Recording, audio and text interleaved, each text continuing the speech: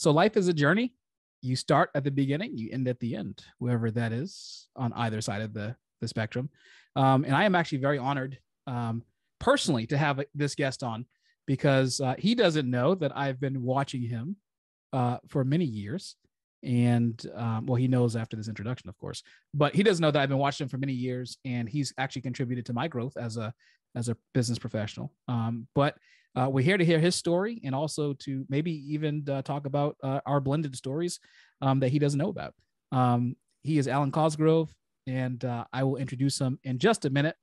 But before we do that, just a reminder that there is a new business resources page on the commonsensepodcast.com website. It's the Common Sense, that's CENTS podcast.com/resources. And on that resources page, you will have access to business resources if you're starting your business or if you're trying to scale your business. So there is a business stress test that I just actually created. That's on there now.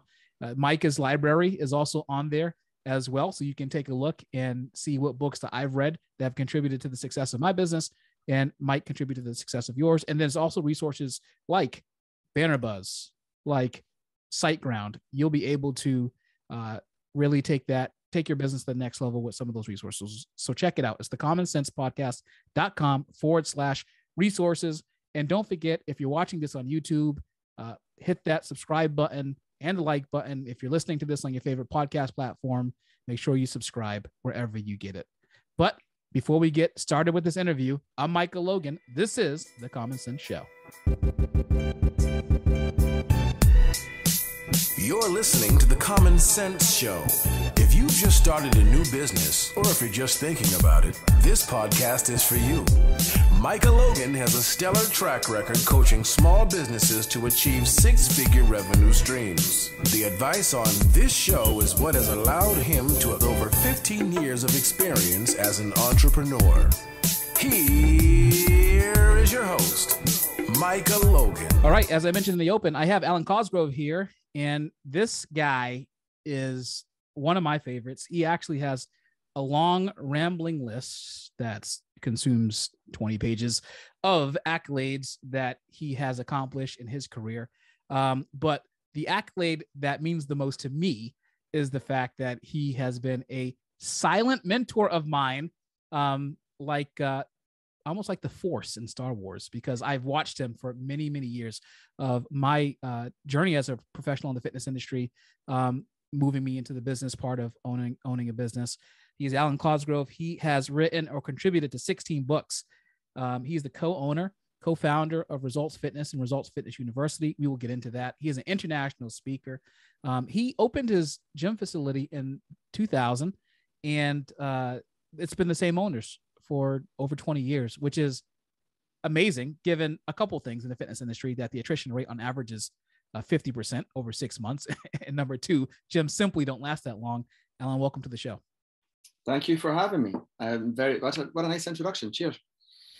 Yeah. So I had you come on the podcast because I think that, so you have been in the fitness industry, but I feel like your business strategies transcend just the fitness industry itself. I think the way you look at business, the way you've run your business, the decisions you made in your business are smart, simple decisions that have contributed to your success over the years. But before we get into some of the nuts and bolts and some of the philosophical questions, can you tell me a little bit more about yourself and your wife Rachel, and how you all built Results, and what is Results, and all the other stuff? Well, I think it's, it could be a really long rambling story, but I started in a town in Scotland. My parents were unemployed.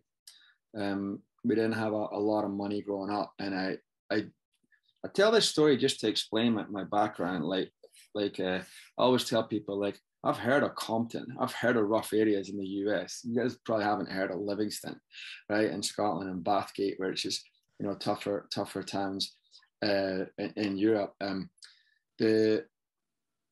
was a competitive martial artist. I learned martial arts really for self-defense. And as a competitive martial artist and sort of series of things, that led me to a path to be obsessed with performance and exercise science. which sent me down a rabbit hole of looking at that, and ended up taking me to a junior college, then getting a job for a year back to a junior college to see if I could get enough qualifications to get accepted to I want to say a real college, a degree college. And that was really the path that I took. When I was in college, I did a paper on health and fitness, unrelated to my degrees in sports science, but this was like an epidemiology of fitness paper where you had to create a fat loss and program, which I then gave to my mom, who was overweight and had some severe health issues. And the fat loss program that I got an A on didn't work at all. And my mom passed away from a heart attack due to obesity, not maybe 6 months to a year later. And then I just became interested in general fitness. And I feel like, look at the 100-meter world record or the squat record or the marathon world record, and sports never been better. The athletes have never been better, but we got an obesity crisis. We got a health epidemic. So I just became fascinated about helping regular people. And through that journey, I ended up, working over here. I worked at a summer camp teaching Taekwondo. I got a job at a local hotel where I was the strength coach for a heavyweight boxer. And then I got a job at a gym in New York City, US Athletic Training Center. And just through a series of what I call the ripple effect, if you drop a pebble in a pond, there's ripples. I met my wife, Rachel, in New York City. We ended up moving out to California after a brief spell of moving back to Scotland.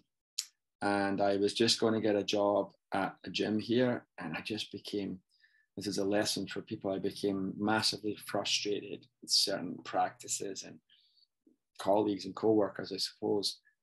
If you complain, it's my personal philosophy, you complain about something 3 times, the universe has sent you a message that you're supposed to solve it. And to solve it ourselves, I decided that I wrote down all my frustrations and I could solve them all by opening my own training facility. And solving them all led to a whole bunch of other frustrations that we can get to another time. But we opened Results Fitness with the idea being it would be a small, 1,000 square foot gym where I would train a few athletes. And very quickly, Rachel was going to support me by working at other gyms. Very quickly, she was full-time in the facility too. And here we are, a few years later. Just honestly, I think you're right with the principles of business are the same. Like people focus on the thing. Like I'm selling coffee, I'm selling widgets. I'm not teaching fitness, I'm teaching karate, right? The thing is irrelevant when the principles of business remain true. So I think I would describe myself as, a kid from a poor town in Scotland who did a couple of things right. That's funny. Do you read or ever read Thomas Sowell? No. So Thomas Sowell is a economist by trade. He's 90 now. He's writing that down. Excuse me. He is no problem. He is a Black intellectual. I wish his name was more widely associated with intelligentsia, but it's getting there slowly. One of my favorite books is Discrimination and Disparities that he wrote. He's written a whole bunch of books, and I just recently acquired one via a gift from a friend, which is entitled Barbarians Inside the Gates, which is pretty cool. But the funny thing is that, not to get too far off course, but this is what I do, get too far off course he's all the published time. A lot of stuff. I just pulled them up. Sorry. Most of his books he's written since he turned 80 years old. That's crazy. But in Discrimination and Disparity, he talks about a lot of the language that we get for poor, like Southerners or associated with poor Blacks in America, actually come from like poor areas of the UK and in Europe, where you're talking about, right? Like these terms are just terms that have been taken from other parts of the world where the same problems exist, but of course we're Americans, so we don't think that these same problems exist somewhere else, but they do. So I just thought that was funny when you kind of was telling your story. I'm like, this is exactly what he talks about in this book, I've always said that, I haven't always said, I've been aware of this having moved from Scotland to here, that there's a joke over here, an American, a Polish guy and a Jewish guy do a thing, right?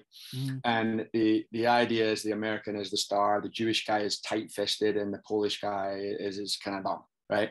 That's the same joke in the UK for an Englishman, an Irishman, and a Scotsman. It's the same characters, right? Just the joke is entirely interchangeable, right? But it's just starring different people, really, right? And the joke is the Scots people are tight-fisted, the Irish people are the dumb guys, and of course the Englishman wins.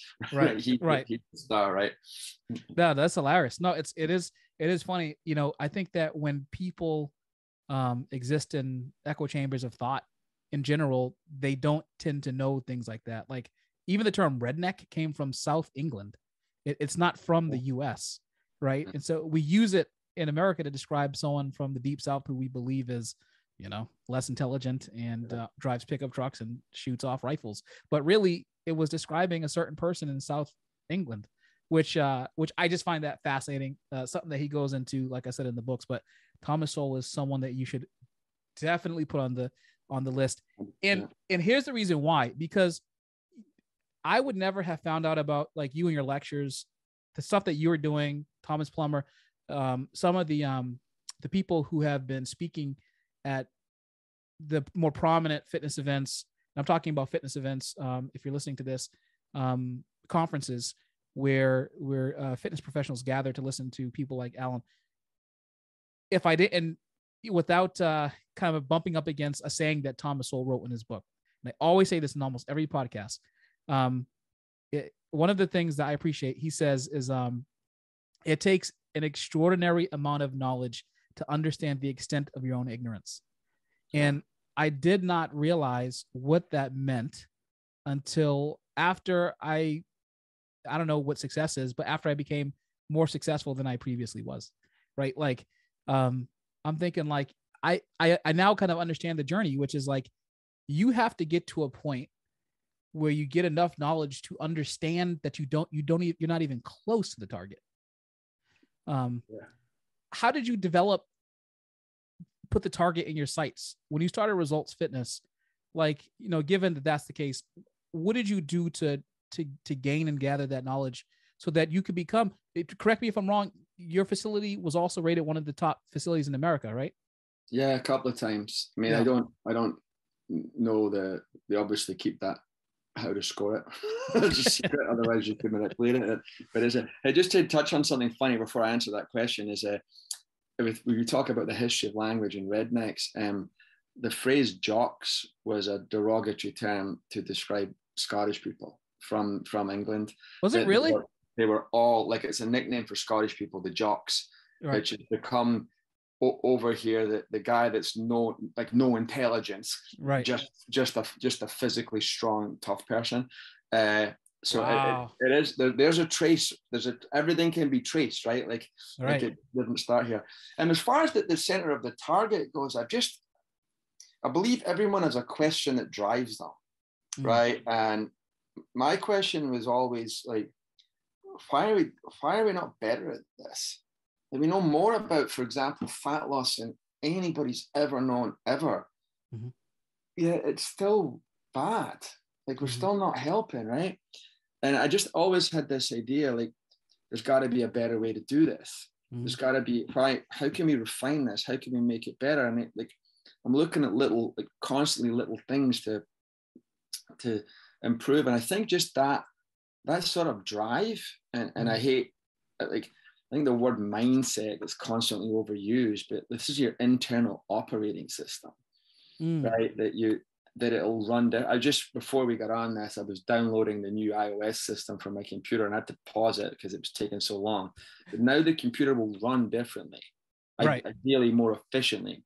So every like there's a part where I feel like sometimes, like, I'm sitting in my library, there's a bunch of books behind me.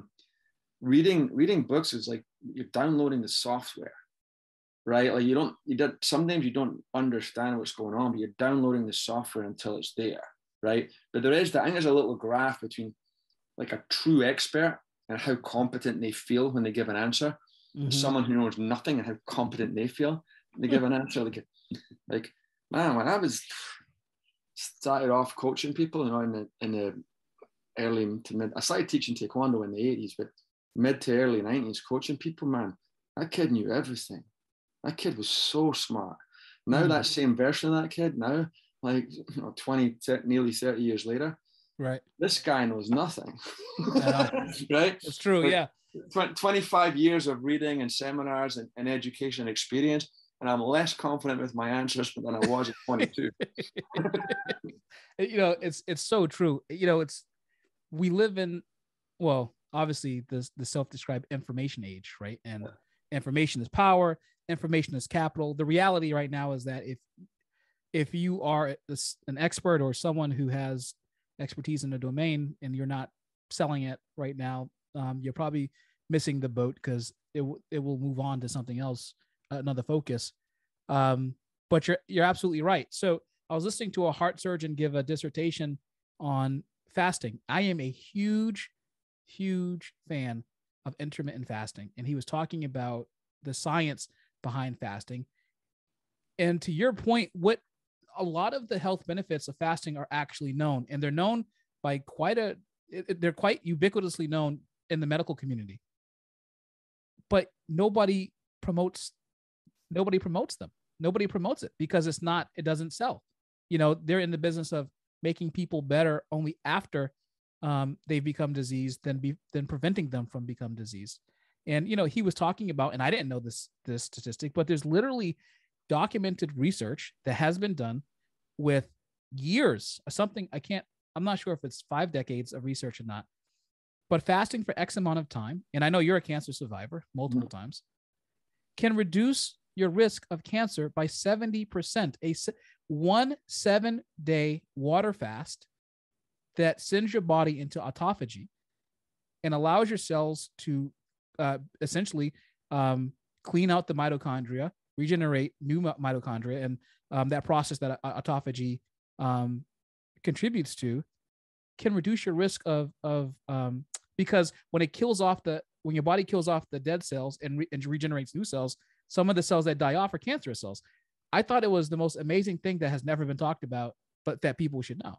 There's actually a theory on that where I'm not going to present this as medical advice, and I'm probably misinterpreting it that because I'm an idiot. Right. But there's a theory that part of the mechanism by which chemotherapy works is to destroy appetite, which creates this inadvertent fasting, because you don't want to eat, right? And right. I can attest to that part, that there may be, and it would be hard to isolate that, right? To actually prove this hypothesis, it would be entirely unethical. Right. There is a part where we have a proven treatment where this has worked to save lives. Let's mess with it, right? And see if it makes it better or worse.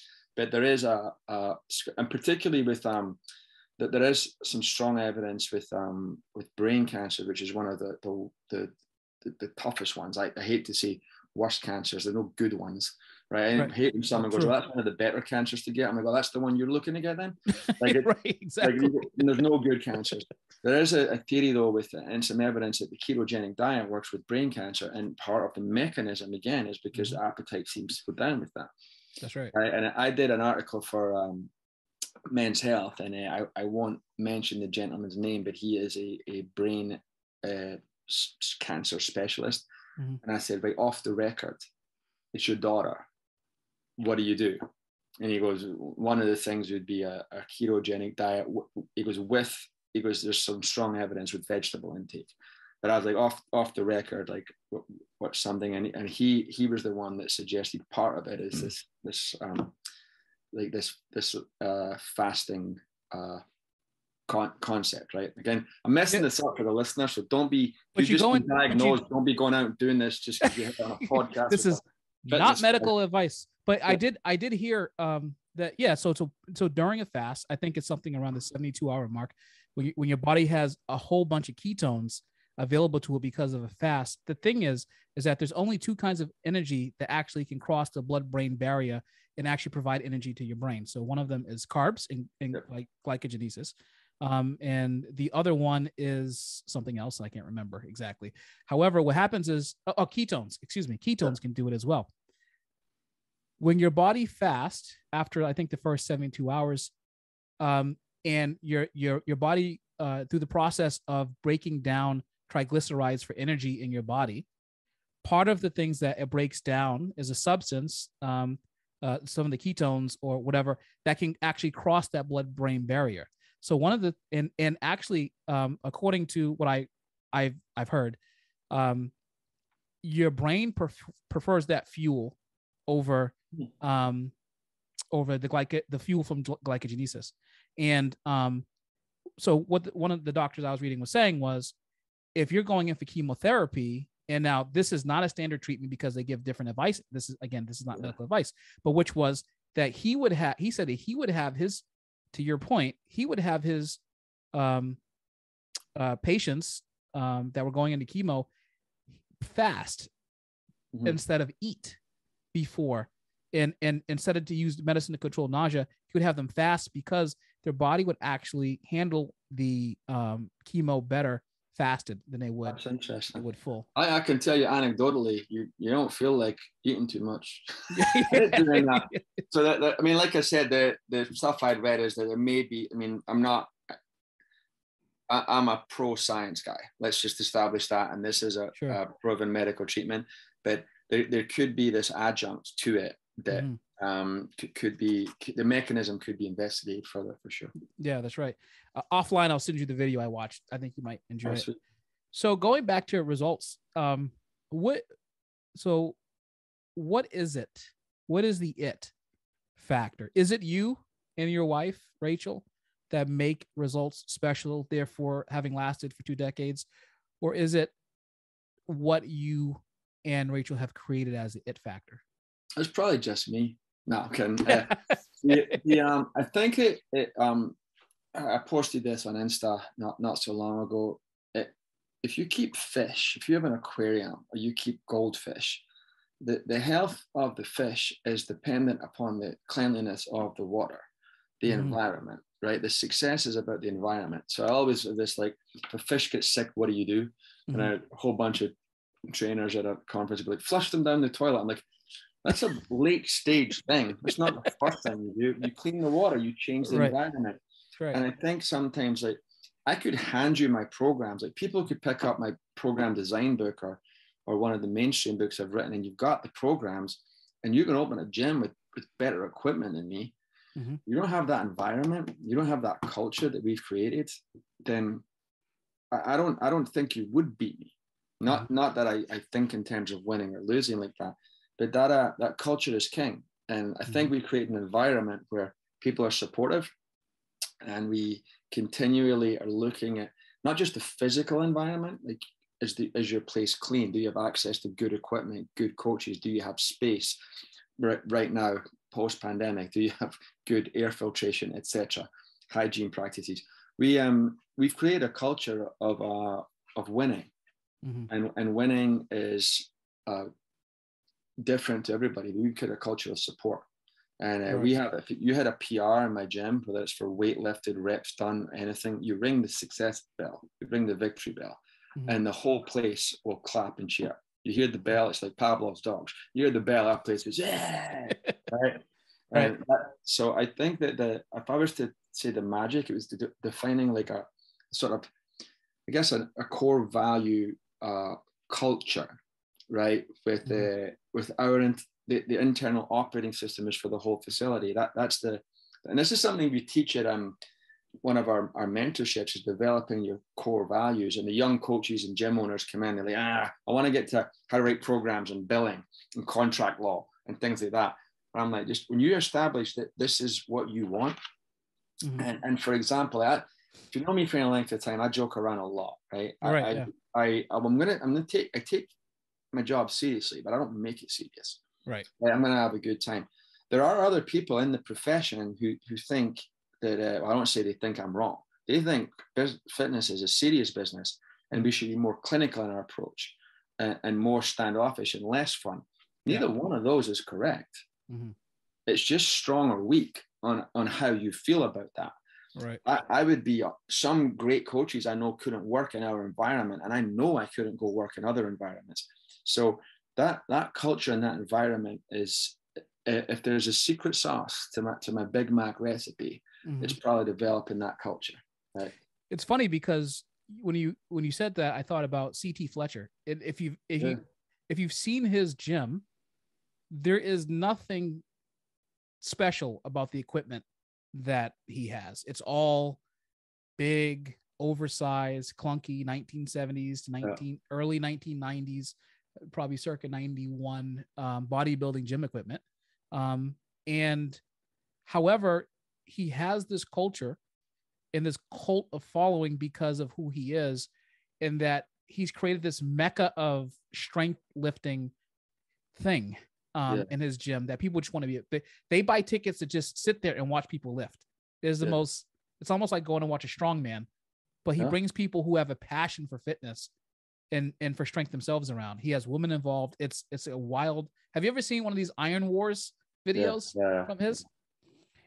Like, it's funny. It was like 10:30 at night. I'm watching one of his Iron Wars videos. I'm like, dude, I want to go lift right now. It does something to you, you know? There is, if you look at that idea, right? Like West Side Barbell in Ohio with their power lifters, they've got a gym about the size of your office there, right? Like it's, and there was a Taekwondo team in Scotland that in a 10-year period of time, this team within Scotland, not Scotland, outperformed the United States in terms of international medals, right? And they don't have a secret training method. They just have a culture of winning, right? And it sort of success breeds success, right? That continues to happen. You see it with West Side Barbell, and if you start looking at like if you look at the companies that are kind of crush their competition or the category number ones in their field, like Nike, Starbucks, things like that, they all have a system of core values, an operating system of their culture. Right. And that's the only, as much as they're all different, like Virgin, Disney, Nordstrom's, Ritz-Carlton, the one thing that they have in common is that, not what the core values are, that's how they operate it, right? And that's sort of the intangible of what we do, I think. That's great. And I believe in that firmly. And it's something that I think that people don't understand, because it takes a certain mind to understand culture in a business. And, at first you start to think it's the same thing that when people think about, for instance, why is it that this trainer, who I know more about programming than, is making more money than me? Yeah. And is it marketing? Does he look better? Maybe those things are true, but maybe it's also that he makes his clients feel like they're the only person in the world for 45 minutes to 60 minutes. Yeah. I think it's the impact of, like, if I give you a US national team shirt to join the US national team at whatever the thing is, now it's bigger than yourself, right? Now you're like, and the young guy comes on the team, and the young guy's kind of messing things up, or young girl, the teammates will take him aside and go, that, hey, that's not how we do things here. Here's how we do things. Here's what we stand for. And you get that at a national level, but it starts at a local level. Like, how do we support it here? And it, like I said, as there's young coaches and gym owners listen to this right now, who are like, yeah, tell me about contract agreements and marketing plans and things like that. But it does start with your things that are important to you. Yeah, it's very true. I was in one of your presentations. One of the things that you had presented was a book by Simon Sinek, Start With Why. And I had never considered that question at the time that I listened to it. I can't remember how long ago it was, but it was not within the last 10 years, I don't think. Yeah, I think Simon's book was before that. Yeah. And I had, it made me kind of contemplate what why actually means, right? I think that it's a multi-layered thing. I don't think it's one thing. But I think it's a really good question. Why do you want to go in business? Why is business the right choice versus staying an employee, making a lot of money as an employee and investing in the stock market, seeing good results from your investments, without the headache of always being just above break even, you know, Yeah. and doing that. What do you think makes people want to push past why do trainers give up the being a great employee for being on their own? And I have this thing also to add to that, which is because you hate your boss is a terrible reason to go work for yourself. It's just stupid. Yeah, agree 100%. Right. Like, and well, I think why did he leave? I don't know. I think it's that internal question. Right. I just had frustrations. Like I always thought I worked for myself when you're a trainer. Like, even though, I mean, I did some at the gyms I worked at, you would get your own clients and then give the gym a percent of that, which as a young coach, you think is extremely unfair. And then when you open your own business, you're like, wow, what an amazing deal I had. Right? Like, that was tremendous. Access to all these prospects for zero marketing dollars. And then all I have to do is, if I get the job, I decide what to charge and I give a piece to the company. The funny thing, you say this now, I thought about this and I say to myself now, I'm like, dude, I would get rid of all these liabilities in a second to do that, because I'd make $500,000 a year flat out, you know, with no expenses. So I think it's something internal that felt stifling to people, or that they didn't like it. And this just, my mindset was always that I worked for myself, and I paid a piece of the income to the gym. And as a young trainer, I thought it was some of my money went to the gym.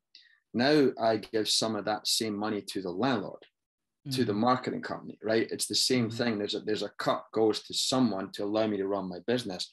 So I think it was perhaps this, I can only speak personally. I just had frustrations at my environment, and I wanted to control my own environment. I wanted to own everything. I didn't want to make excuses for a piece of equipment being out of order or something else. So why do good trainers move to go on their own? I'll add, there's some amazing trainers who never did, who are just crushing it within great organizations, and they're at Exos or Mike Boyle, or within companies like Equinox and things like that. They don't have that entrepreneurial drive. Like, they don't have that. And I can tell you, I've got coaches working for me who are better trainers and coaches than I am, because it's their singular focus, right? They're only concerned about rocking the mic and delivering an amazing training session or getting that next program, where I'm like, I don't want to say distracted. I just have I have a lot of things to do, right? Like I have like a lot of other competing tasks and ideas for my attention. So they can be better than me. And I think you're to your point, just if the odds of success leaving my facility to go on your own just because you didn't like me, probably not high. But if you have a concept or something to go further, then I'll help you. And the platform that you can have with me, and I've done a lot of the mistakes you're about to make, I can help you avoid them. So I think that's a great phrase. Is like, just because you hate your boss doesn't mean that you're going to succeed. It's a horrible reason it's probably the worst reason, right? Because you could get another boss easier than deciding to, like, if that's your business plan, I hated that guy. I don't know if that's going to work, right? It's the worst business plan I've ever heard of in my life. And even the ones where people were serious are pretty bad too. You know, they actually want to write the business plan. You're like, okay, this business I wrote a joke once on, we were at a Perform Better 15 years ago. And we were in, without making fun of him, it was Craig Rasmussen, who's my head coach. We were at I think we were watching the UFC or boxing or something, and we were at a Hooters, I think it was Hooters, one of the places, Buffalo Wings, right? And then he ended up putting buffalo wing sauce on my shirt sleeve, and I put on Facebook, right, that's it, fired. I goes, new program design expert and head coach, wanted at Results Fitness. Last guy fired for putting buffalo wing sauce on my sleeve. And I had a picture of us both. And we got applications. Did you really? Yeah. And I'm like, I had to tell these people I was only joking. But like, who read that and said, I want to work for that guy? Right. Have some self-respect, for crying out loud. Yeah, I mean, that guy, if you spell buffalo wing sauce, you're going to lose your job. That would be a great place for me. Like, exactly. And then you put by the way, Craig is still with me. So it's always forgiven. He's been with me 15, 16 years now. No, but it's hilarious. It's like, first of all, who the heck are you? Why would you want even to go? You're right. It's like, why would you even want to do that? That is actually pretty hysterical. Yeah. You talk about. Like I thought you know, this is why you have to put smiley faces and emojis on text messages to communicate your real intent. Right. I mean, I think it's Tony Robbins first showed me this, that communication is only a small percent of the words. Mm-hmm. Tone and body language are the biggest part of it. Right. Like if I'm like, you're a total jerk, or you're a total jerk, they mean completely different things, right? You laugh at the second one. Exactly. Right? But you can't, that's the why editors get paid a lot of money for books, because they can get the tone across where, right. I always feel like, I've said this before to people, you read that email I sent in your mood, not how I sent it. Right. Yeah, exactly. So I'm like, somebody's like doesn't realize I'm joking about firing a guy for spilling hot sauce on my sleeve. That is hysterical. You talked about epidemics. There is one in the fitness industry. It's funny because I feel like I owe the fitness industry because it's the only industry I've been in. I went to school for psych, but like, this is it. Like, this was like really, this is the thing that has fed my kids and about all this other stuff, right? Which is an 81% turnover rate. That is more than an insane turnover rate in an industry is 20%. 80% is it's barely workable. Like, what is contributing to this turnover rate amongst professionals or amongst the end user? Fitness the numbers are similar, right? Well, yeah.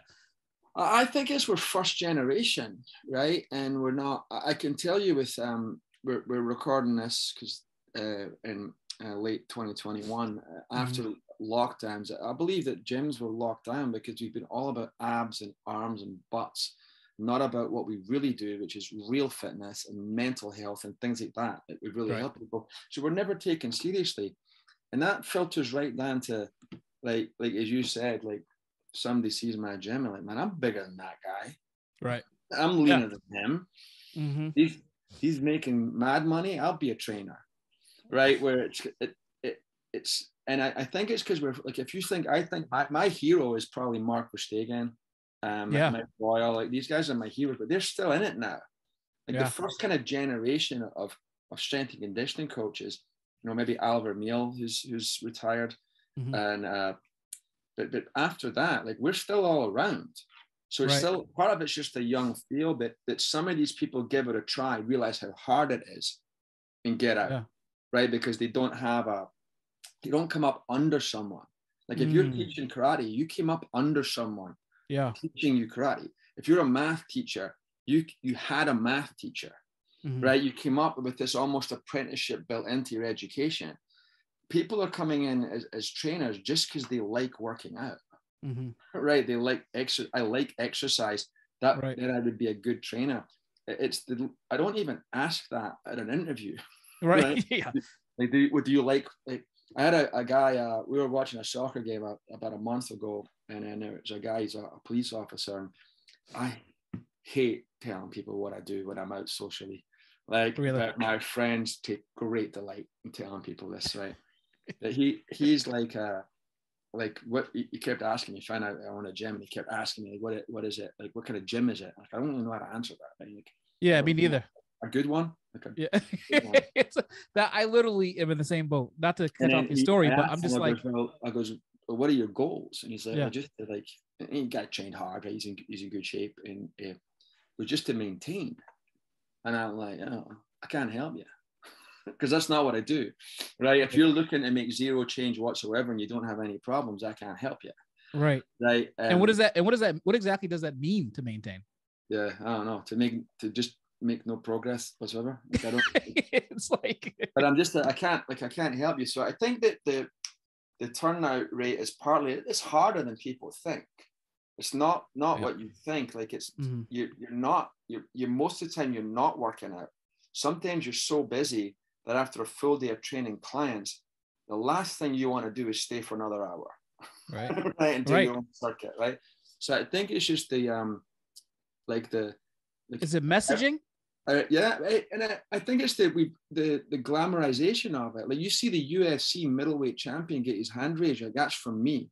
You don't realize you get kneed in the face 4 times that day, and 100 times in training, and was up at 4 a.m, and he wasn't going out with his friends, and he didn't get to eat the fried chicken. He got the grilled chicken, and he got the vegetables, and you don't see the behind the reality of it. You don't see the education that goes into it. So it's the as a martial artist myself, I can tell you my process of watching these things. I remember watching the very first UFC that I saw, and I remember thinking, what a tremendous concept. Once you get too close to kick or punch, you can start kneeing people in the face, elbowing them in the face. Then you can take them down, grapple, put them in an arm lock, choke them unconscious. This is a full range of combat. What a fantastic thing. And it's about 2 years later, I was like, wait a minute, they could elbow and knee me in the face. I had never saw myself losing. Right. That had never crossed my mind. Yeah. There's the possibility of this guy doing it back to me. Right. That was the time I knew it was time to retire, that my mindset had changed. Right. Yeah. Right. Like I couldn't comprehend I had the winning mindset for sure, to the point where I couldn't comprehend the opposite. So I think that just not I don't want to say this job is harder than people think, but clearly with a dropout rate like that, it's harder than people think. Yeah. Right.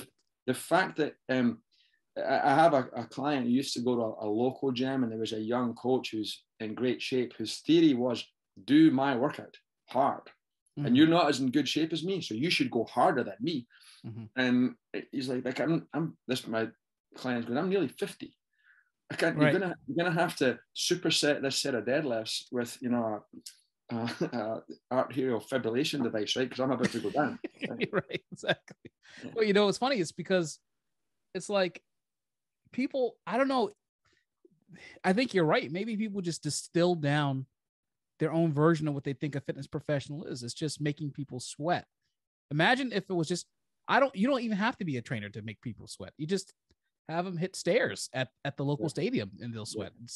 But it's more than that. It is, you're right. It's being someone for them to speak through their issues with. I remember I had a client I worked with, how many years ago was it now? Jeez, when you're in the industry for a long time, I don't know, 15 years ago. You were like 11? Yeah, right. Exactly. Black don't crack. That's what they say. So we were talking about her lack of progress. And all I said to her was, so we sat down to talk about it. I said, so you're having some issues. And I said, she said, yeah, my diet's been inconsistent and blah, blah, blah. I said, but is that really the issue? What else is going on in your life? Tell me about other parts of your life. And then she just broke down crying because it was pressure from her parents to have a baby. And it was, she's not married yet, and it's, and these things change. These types of behaviors change your relationship with things like commitment that could make you better. And also your choice of nutrition. And also how frequently you exercise, because the more you get depressed, sometimes the harder it is to actually get up and go to the gym, and to actually engage in behaviors that actually make you better. Because are they making me better, or are they futility because I'm doing them and they're not entirely working, and I'm not pregnant yet, and I'm not married yet, whatever the case is. And that can be extraordinarily draining on a fitness professional, because like when someone unloads on you, that weight has to go somewhere, right? It usually comes on the shoulders of the fitness coach who's absorbing this information come in, and you're doing this on top of that at 5:30 in the morning, right? 6 in the morning, 6:30 in the morning, and it gets really really hard to do that. Right. And then the gym owner is trying to hasn't replaced a piece of equipment that he probably should have a month earlier. And he's being a little slow, and that's a little frustrating because that's a major part of your program.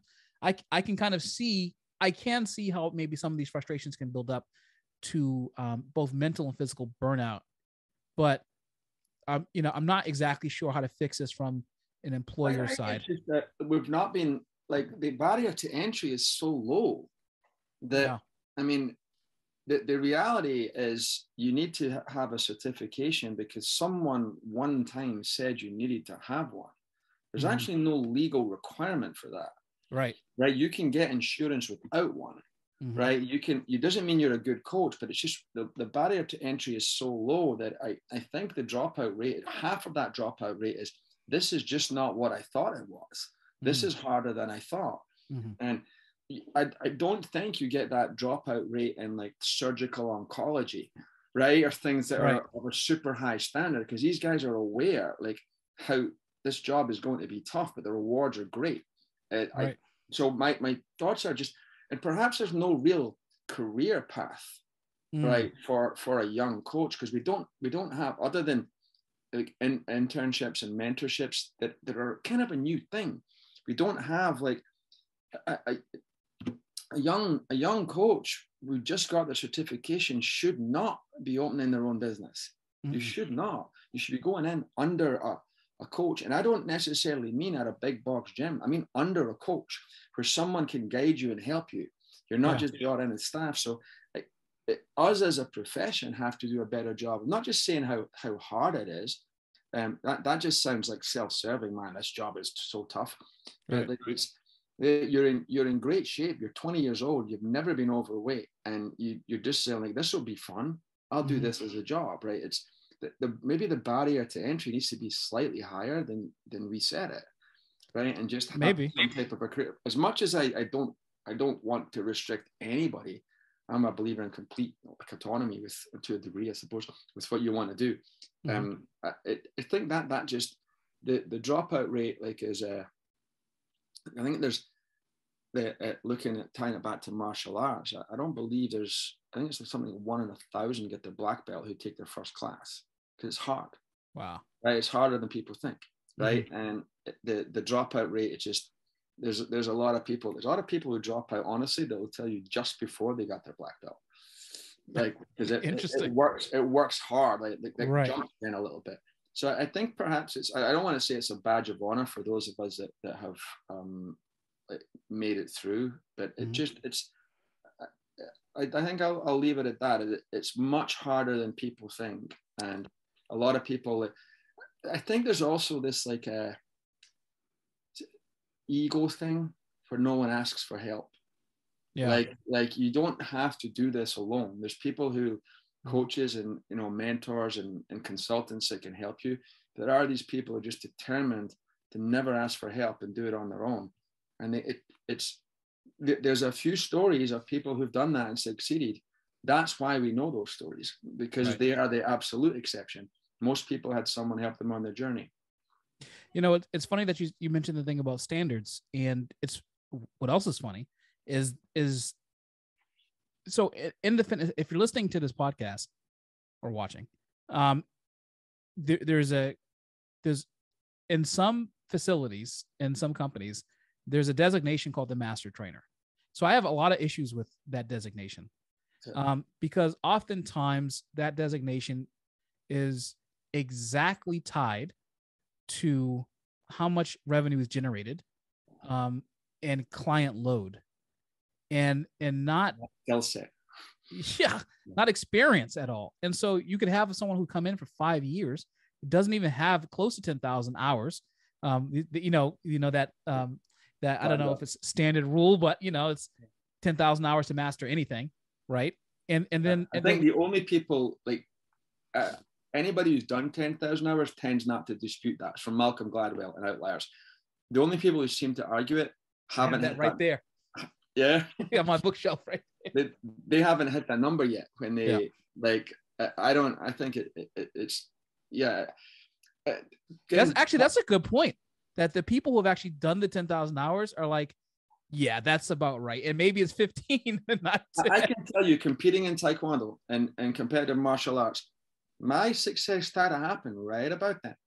Like if I look back from beginner to then with dedicated practice, and I think that's the other part. It's not 10,000 hours of the same hour 10,000 times. Right. It's developmental and dedicated practice. My international success started to happen around about that time. I think that I'm sure there's a phenom who's done it faster. Not too many. The term master trainer, again, in martial arts, and I understand the need for it from marketing or for understanding things. But originally, that was a designation awarded posthumously. Like when someone passed away, like when that guy was a true master of karate. Like it wasn't it wasn't originally something that they gave to people as a designation for reaching a certain level. It was even beyond skill set. It was about like a recognition of their entire career, like a lifetime achievement. Being in the Hall of Fame, generally requires you to be retired. Right? Yeah, right, exactly. No, it's true. It's become more apparent now, to me, that this is the case, and you're right.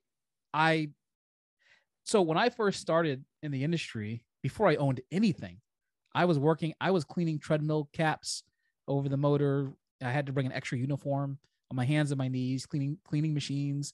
Uniform would get all dusty, dirty. I never complained about doing it not because it was so awesome to just roll around in dirt and sweat, but number one, it was, I work here, so I should do it. And people are going to look at it. The other thing was there was pride in doing the little things right. Kind of like the make your bed or clean your room if you're Jordan Peterson, or make your bed if you're what's the admiral's name from the Army, the Navy that gets. I'm blanking on it, but that's exactly who I was thinking. Yeah, it was like, to me, that was the make your bed moment. It was clean this treadmill, make it look shiny, and then I had no clients when I first started, and then I get clients, and it's like eventually you have. Then your role changes and you switch. Ask a new coach today to clean a treadmill on their hands and knees. They would quit. It's interesting. I just got back from New York City last night, and I went and visited one of my first bosses in the field, Gary Guerrero, who's a U.S. Athletic Training Center in Midtown. And the shifts then were, I worked from 5 a.m. till 7:30 p.m. Monday, Wednesday, and Friday. And I took clients Tuesday, Thursday, Saturday. Now, the laws have changed. I'm not suggesting anything. I just saw that as what an amazing opportunity for me. And my career moved and evolved. And I joked with him, if I offered that opportunity to some of my staff who are very good, they'd call the police, right? Here's a great opportunity. I'm only partially joking, right? That opportunity, especially in California. Honestly, I can go on I'm just going to go on a rant right now. I believe opportunity looks a lot like work, right? And sometimes recognition looks a lot like more work in the form of opportunity, which is work. In California, if I have a full-time employee who needs to make extra money and wants to work an extra shift, then the gym would have to pay them 1.5 times their rate or double, right? Which is completely, it's California law, it's completely fine. We have to have breaks at certain times, which some of my staff wouldn't want. They'd rather finish early and go home. The law requires we do it this way, and I'm fine with that. But if my staff member wants extra work, it doesn't make sense for most gyms to give it to them. It makes sense for them to hire someone else to do it. So that employee could go somewhere else and start working a second job who doesn't have to pay them a higher rate. So, I mean, the system isn't set up to protect the employee. It's set up to punish the business. Right? That's right. There's one of I cannot give my staff extra shifts. As much as I talk about that they'd call the police if I offered them that. It would be illegal for me to do that. Or I couldn't do it. It would make no financial sense to have someone work a double shift and pay them 50% more for the second shift. as a business owner, that you can't do that. You would have to get another coach. So some of these opportunities that I had are no longer there for young coaches, right? But because of things that are set up like that. So, but it's definitely like, yeah, young coach, could you clean the treadmill? Like, that's not my job. It's like, dude, it's below me. I didn't come here to clean the treadmills. It's like, okay, I clean the treadmills. You better than me? Like, and I'm writing your check. You know, there's a joke that like, I think it was a guy walking in with his daughter, and she didn't know what an owner was. Because what's an owner, Dad? And she tried to explain it, and then he walked in with her and picks up some trash at the front and puts it away as he's walking to his office. She goes, I know what an owner is. He's the guy that picks up the trash. Right? It's so true. Yeah. It's so true. Well, Bedros Keuilian would say that it's the guy that signs the front of the check, not the back. Yeah, right? yeah. But you know, it's funny that you say that. There is an amazing gap between what people think they know about running small business or business in general and what actually happens on the ground. Like, there is no law that, like, it's like, I mean, I think you made a really compelling point, and which is that you're just not going to give them, you're not going to put your business in financial jeopardy to give a person, to satisfy some ridiculous, jurisdictional law that requires you to pay them exorbitantly more than what you value that job's, not them as a person, but that job in particular at. It doesn't make any sense. The role, not the person. Well, I think if you think about the reason for overtime rules and how it started is because this employee is tired, right? This is where it started from. It. So they because they're working late, and you have to pay them a little more, and I'm all about that. But then if they're tired, they're not as good, right? Right. It costs me more money for a guy not as good. None of this makes sense when you start being, running a business. But it's the opportunity looks a lot like work, right? Another quote I have is it's at some point, hard work looks a lot like talent. Yeah. You put in enough work, right? Put enough hours in reading the books and doing the courses and training the clients and taking the notes, developing yourself. People will compliment you on how gifted you are. That's right. It's so true. It's so true. You know, the funny thing is the personification of that is probably Tom Brady. I'm in Boston, so I'm a New England Patriots fan. But irrespective of my, what some would call hometown bias, there is a real actual lesson behind his story, which is that he was actually probably the least athletically gifted individual in that entire combine, sans the guy that's holding the clock to time his 40, right? Like, he literally, and maybe that guy is probably more jacked than he was, but like, he had to put in enough work to get to a position to be a fourth round of the fourth quarterback on the depth chart. Yeah. And then he worked just more frequently, more accurately, more specifically at specific things to get better. And then he got good enough to become a backup. And then maybe there was a time when the person in front of him would retire or get knocked out of a Jets game, Drew Bledsoe. And maybe it wouldn't happen, but it happened. But he was prepared for the opportunity. But it was because of all the extra work that he had put in prior to that. His salary was his salary. Yeah, he wasn't getting paid more for the stories are that people would be leaving Foxborough Stadium at the time, or maybe it was Gillette Stadium, and his car would be the only one in the parking lot, and the lights would still be on in the field house, and he'd still be in there working. Yeah, even after the coaches left,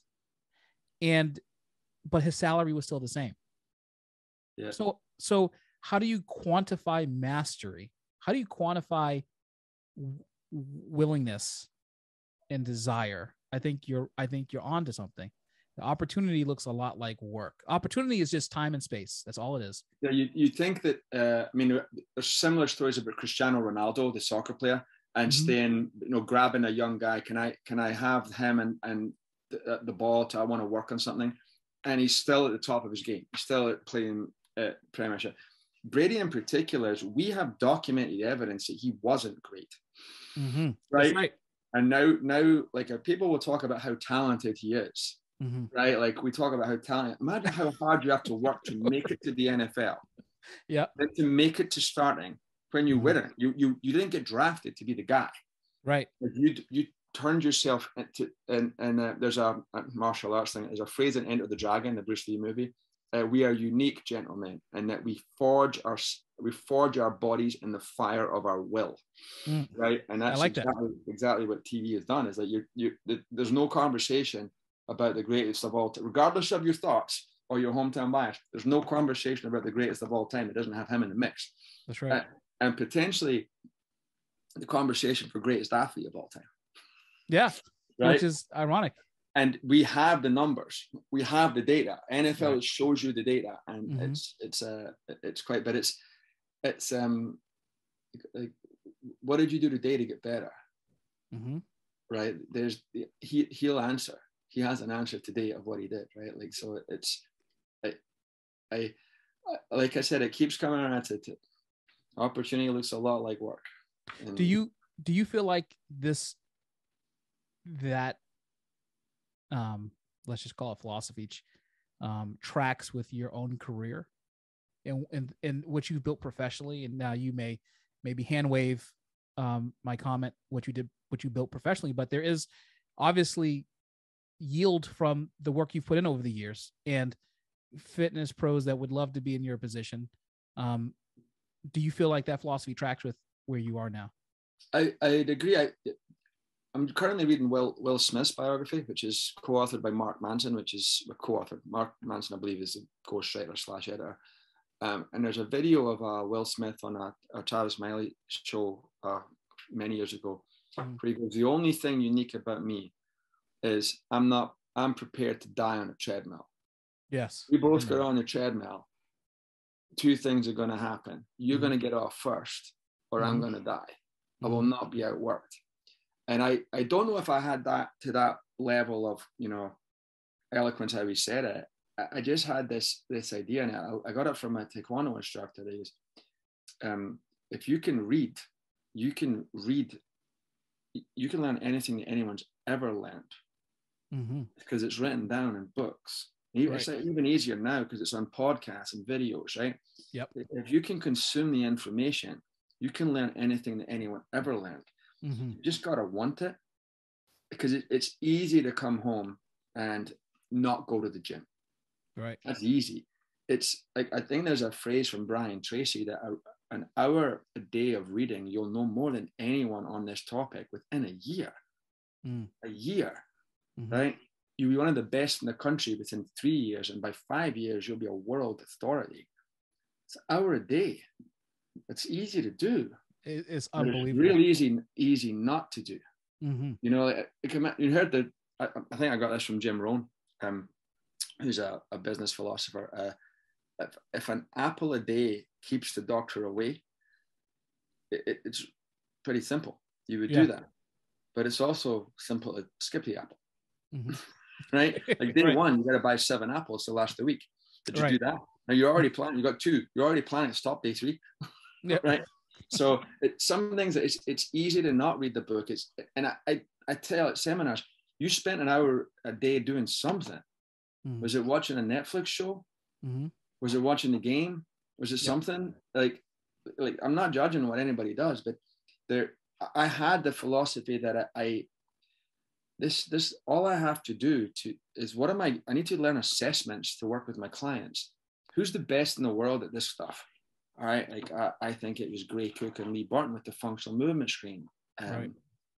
Paul Chek, perhaps. I was like, all right, they have stuff published. I will just get that. I'll just invest in me and get their material and download the software. Right. And that if there was any, again, other than the culture thing, there's Ari de Jush is a phrase. He was the head of Shell Oil for a while, was the only sustainable competitive advantage you have is to learn faster than your competition. So I always had that in my head, is that like we're talking about information is currency, right? If you're not making enough money, ideas are money. Information is currency. You just need to get the information. Mm-hmm. And that's how I thought, is that there's from being a young coach, I said my income at 1 o'clock on Friday, regardless of my situation, that money went to professional development every single week. Like if I made $20, I bought a $20 book. I saved it up to put it to a course that it was off the top. Professional development was an important part of my investments. So I guess the professional success, to use your term, is it starts with that drive and that question. There's got to be a better way to do this. We got to be able to do this better than we're doing. Right? How can we enhance this? How can we accelerate this? So I think you've got to be a little bit of an education junkie, right, to succeed at some level. You know, one of the interview questions I ask if we're hiring someone is what's the last book they read, or how long has it been since they read something? Because I want to know how attached they are to their own ideas of what they think is right, or how willing they are to challenge their beliefs and to grow beyond that.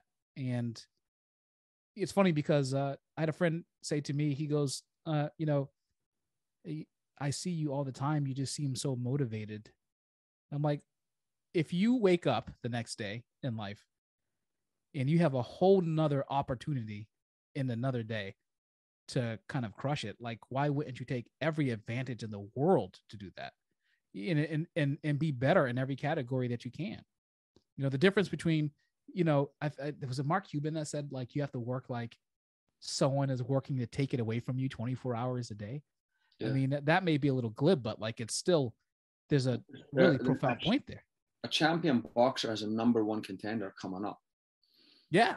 You gotta, there's somebody coming, like not to have a mentality of scarcity, but you like keep your game sharp, right? Like you gotta keep your game sharp, right? It's you know, some people are, we went to a comedy show in New York City, and you're watching these like young comics just work on their material and like just little bits, and they're trying to get this bomb, like, and they're just working on it, and like that's all behind the scenes. They're recording it on their phone, or they're videoing it, and they're going to review it themselves, and they're going to work on their craft. But by the time you get to be like a Chris Rock selling out the Garden, like, you didn't see the reps. You're like, I'm funnier than my friends tell me I'm funny. I should have a sold out Garden show on you. Like, like you're just, Chris Rock was in these underground little clubs just working on his stuff, like working on his game, right? And it's the same thing, is that like burning desire to be better at his thing is just this desire to be better. You change the thing, he'd have still been great. I was watching Comedians in Cars Getting Coffee. There was an episode with Eddie Murphy, and he was talking about his first experience with comedy when he was 17, and he went out, like, I don't know, it was something like 2 hours away from his house, and he was going on, and he was supposed to get paid that night so that he could take a cab or something back to you know, back home. So he goes out there, he bombs, and then he said, I go up to the club owner, and he goes, excuse me, sir, I heard that it's you I'm supposed to get the money from. And the guy says, you better get out of my face. So he ended up having to call his dad to come and pick him up. So him and his dad are driving back home in the car. And he said, his dad said to him, listen, he's like, you think you're funny? He goes, no. He goes, you're going to go home. You're going to work 9. He said, you're going to go to work at 9. You're going to get off at 5. He said, and I don't want to hear anything else about this comedy thing. It was so funny, but like he didn't let that deter him. He just kept working and working, of course. And he's one of the greatest ever, but it's true. It's true. I mean, so what is your latest Pride and Joy book that you've produced, and what are you reading right now? Well, I'm reading Will Smith's autobiography. Oh, you're still taking it down. Okay. He wrote it. It's been a really enjoyable. I also got a book by It's called the guy whose name's Stephen Bartlett. He's kind of Mm-hmm. famous in the UK. He has a podcast called Diary of the CEO. Mm-hmm. And I was in the UK, and they have this at the stores at the airport. They have the bookstore has a buy one get one 50% off. So I got a book. As a Scottish comedian just published his autobiography. A guy called Billy Connolly, who's, we're talking about comedy, very very funny guy. He's in his mid to late 70s now, I believe, and his story. So I picked that up, and then used as a guy, I don't want to not take advantage of the 50% off. So this book from Stephen Bartlett was called Happy Sexy Millionaire. Mm-hmm. And so I picked that up, and but his podcast was, I was listening to one. This is funny as we're going into this now. His latest one I listened to was when he actually interviewed a friend of mine, Jimmy Carr, who's a professional comedian in the UK. He interviewed him about, not about comedy, about business and life skills. So that was what I'm listening to, and I'm reading the Will Smith book. But that book by it's interesting when you travel internationally. There's a whole world of business books where we couldn't name a famous cricketer over here. Right. Over there, I mean, the NFL is bigger, but they know Brady, they know people like that. But a biography of an NFL guy or an NBA guy is lesser known in Scotland and England than they would be over here. Mm-hmm. Similarly, there's books from sporting athletes over there. The same. There's also this world of business books. I feel like it's this cheat code of amazing business books that no one over here knows. Interesting. But this guy, we have Shark Tank over here. Mm-hmm. And they have Dragons Den. It's the same concept, exact same show. I've seen it. But he's going to be one of the dragons. This guy Stephen Bartlett that I'd never heard of before. Mm-hmm. So that book was good. So there's a book, a podcast episodes, and another book. That's what I'm consuming right now. And in terms of stuff I've published, the book behind me, I'm still looking at the thing. The Secrets of Successful Program Design is my first book by a mainstream publisher for the fitness professional. I publish stuff myself, and we have our website, resultsfitnessinnercircle.com, which is our continuing education. All the DVDs and videos and seminars I've ever given are all in there, like a little Netflix. But this is the first mainstream published book for our industry that I'd ever done. So that's my most proud of thing in terms of publications right now. Right, that's like I said, you could get ideas, you could reverse engineer, you could get new rules of lifting or strong, and you could reverse engineer the programs and use them for your clients. This is the first time when I've showed you the recipe, right, in that book. Yeah, that's awesome. Because I get these Google Scholar alerts from all these like white papers on like lifting and stuff like that. And, even though like I'm not training every day myself, like I do. So I still have like professional client athletes that I train, like I'll travel to and train them and stuff like that. But like in terms of like in the gym everyday training, much like yourself, I'm kind of focused on running the business, but like I love reading these white papers all the time that get published because there's so much information. I'm almost jealous of this generation, because if like we had our work ethic combined, back in the day, combined with the internet or YouTube and podcast, like when I started in the fitness industry, or just in general, like working, like I can't even imagine how well so many people in this generation. But don't you think that is a challenge in and of itself? Is that I did my undergrad thesis on creatine monohydrate. I had to take the train from college in Chester to the University of Liverpool Public Library. I had to go to the actual physically published journal, find if there was anything on creatine, read it. If it was good, I had to photocopy the physical article to have my own copy.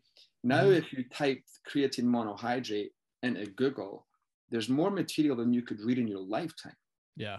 Like I think the challenge now for a young coach might be you and I had to find information. Right. They have to filter it. Yeah. They have to develop a skill as to what do I ignore. Yeah. Right. So with the white paper stuff, is there anything you've changed your mind on in the last, a little while? That's a great question. So fasting is one. I've read. I'm a big fan of fasting, but fasting is one major one. Fasting and athletic performance as well. What I think So that you used to feel that it was a bad idea, and you changed your mind. not necessarily bad, but I felt like it was not the most appropriate use of energy, and I thought that it was hard because I think that athletes need more timing of macronutrients than the general population. I think I'd probably still like the debate on nutrient timing. I always thought was strange. Is that, well, water counts. Should you try a race dehydrated? No, you're not going to save it and drink your water at the end. You're going to try to. So, like, there is that's a good one. I like asking people that question. Like, what have you changed your mind on? Yeah, well, then I Mike Boyle that every day. By the way, Mike would have something. Yeah, I know that's true. I listen to his rants. So he's always ranting on someone. And then then I looked at I was looking at like some case studies to try to not to prove the point, but to think about it. And I found out that I think that Herschel Walker was on an OMAD diet when he played played in the NFL. He ate one meal a day. Yeah, and he was awesome. There's a not to minimize your point. There's a genetic anomaly, right? Like a guy. Well, yeah, of course, weights, right? Just yeah. Right, did sets of 500 push-ups. Right, like amazing. Yeah, no, he was amazing, and so and obviously I still think there's a component to timing and how you do it, and but I don't think that you can necessarily eliminate, for instance, things like fasting completely out of someone's deal. I like Boyle's rants on student athletes playing multiple sports. That is a massive gap, and with the proliferation of specialty sporting clinics across the country. Yeah, for 9-year-olds. Yeah. Yeah. And I say that as someone whose son goes to a basketball camp on a weekly basis, but like, I don't think that we're doing them a decent service. I mean, look, specializing is fine. I think that are we becoming more of a too overly specialized society? And aren't there more benefits neurologically and physically to randomize play and for a kid growing up? And beyond that, I think there's mental and emotional benefits to randomize different activities that children go through because of also the proliferation of depression and anxiety in this generation of children. And Jonathan Haidt did an excellent book. Oh, and he does a workshop on the coddling of the American mind. And one of the things he talks about is that he contributes to the rise in depression and anxiety in young kids to the fact that they're not being put in, that their playtime has been reduced by like 50% or more, depending on where they live. And also due to the proliferation of lawsuits across the country because of playgrounds and how they're constructed. Yeah. And now they're plastic and rounded. The ground is soft. Like, you can't accidentally cut yourself on a playground like you could before. Yeah. That taught you how not to re-engage with something that was sharp and metallic. And you kind of going through that small trauma, but trauma nonetheless that gave you these life skills. So like his take on randomized play and athlete burnout, I see this all the time. So I'm in the squash world in the sense of I train the U.S. best squash player, Amanda Sobey. And they have a lot of juniors who play squash. And so I'm more of a movement guy in squash and I focus on that. But a lot of parents, they beat their kids into the ground with how much they practice, how much they practice the skill, even if their kid is nowhere near going to be good enough to either become a pro or even get a college scholarship. And then how much they train. And then you ask them to do like 2 days of strength training.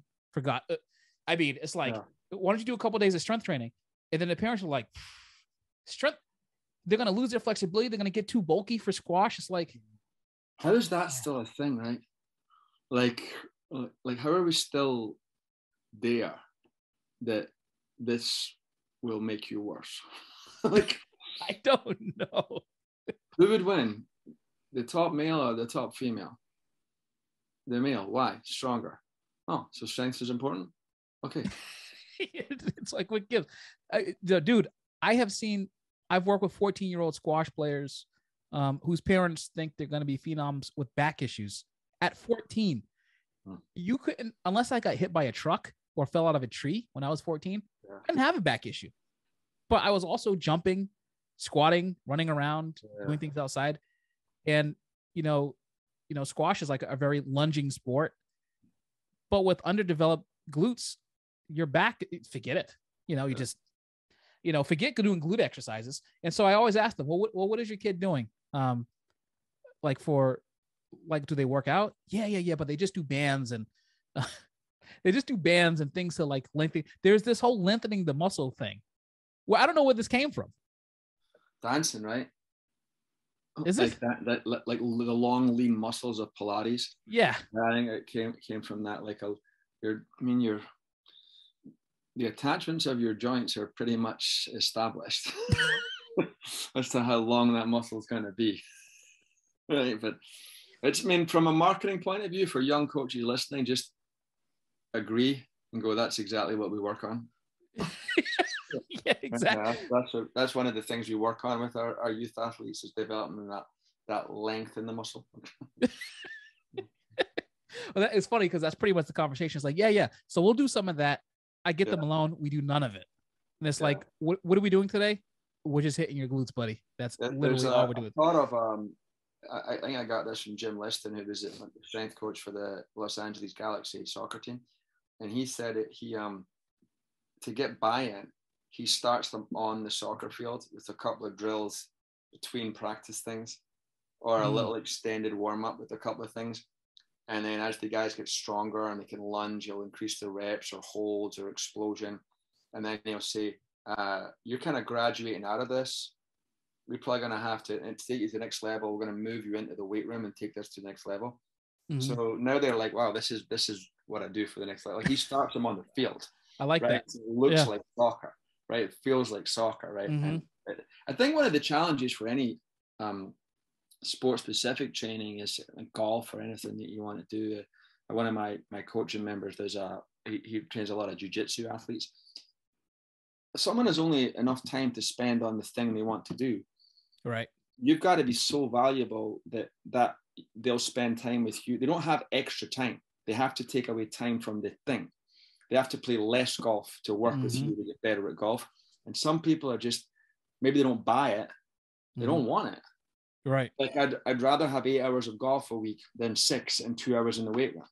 Right. Yeah. 2 hours with the strength coach. So there is some, there's the people who are prepared to not do the thing to get better at the thing. Small percentage of people. Yeah, that's exactly right. I think that's pretty much, I think, what it boils down to. Oh, you want to get better at squash or whatever sport, golf, just keep playing. And your skills will enhance. However, this is like almost like the talent, hard work argument. Okay. But you keep collapsing in various phases of this, trying to perform this skill. And so at what point will your body's inability structurally to put you in a better position to use your skills affect your game and actually affect your ability to last and to actually perform over time? There's a thing, just to be current, there's a transgender athlete just entered swimming and just smashed the women's records. Is it man to a woman or a woman to man? Man to woman, and just smashed the women's records. See, that's the thing, is I don't see much going the other way and having great sporting success, right? No, I can't imagine it will. I'm not transphobic is a strange word anyway, because I'm not afraid of them. Phobic is the wrong word.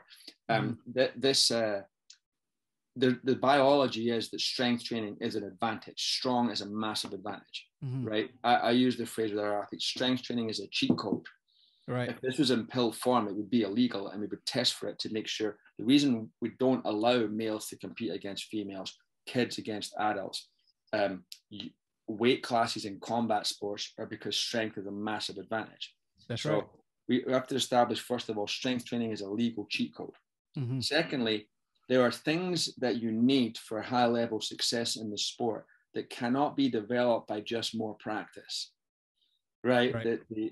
that the figure skating is an excellent example, that you need a strong upper body and core in order to do some of the very basic jumps that these young girls do that will not be developed by trying it and falling on the ground.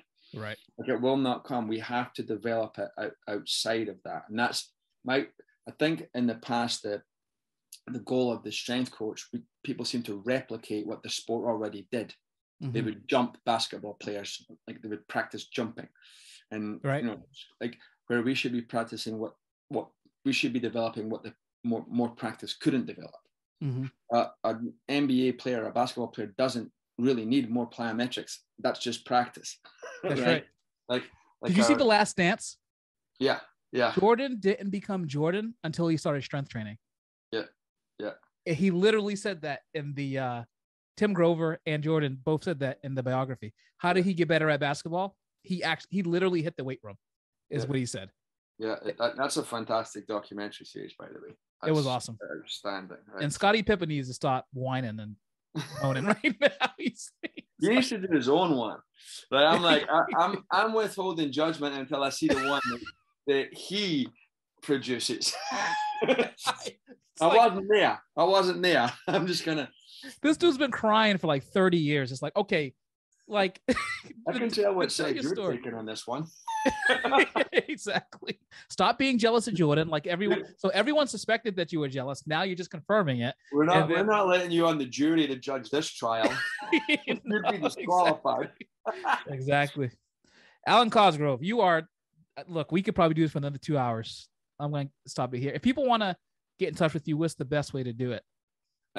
Honestly, I can give emails and stuff. DM me on Instagram.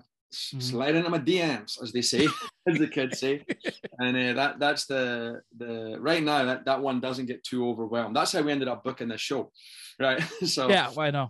That's the one that doesn't get too overwhelmed. Let me say, I booked the show by DMing him on Instagram. However, I was right in front of his face because we were at the same event together. Yeah. But I told you this was how to get the easiest way to get in touch with me too. Yeah. The same advice, right? So that's funny. I'm not just saying that. So yeah, that's the thing. But I always like my little sort of check is make sure you're following me, right? Exactly. For sure. But that's the easiest way to get more of my content. It's either Instagram or our membership website, resultsfitnessinnercircle.com. Awesome. That's great. So I want to have you back on again, I think, to talk about, we didn't get into we got into a lot of stuff. This was truly a Rogan style podcast. I want to kind of dip into more business principles, I think, with you and talk about the future of fitness. And I want to. I've got some good things to say there.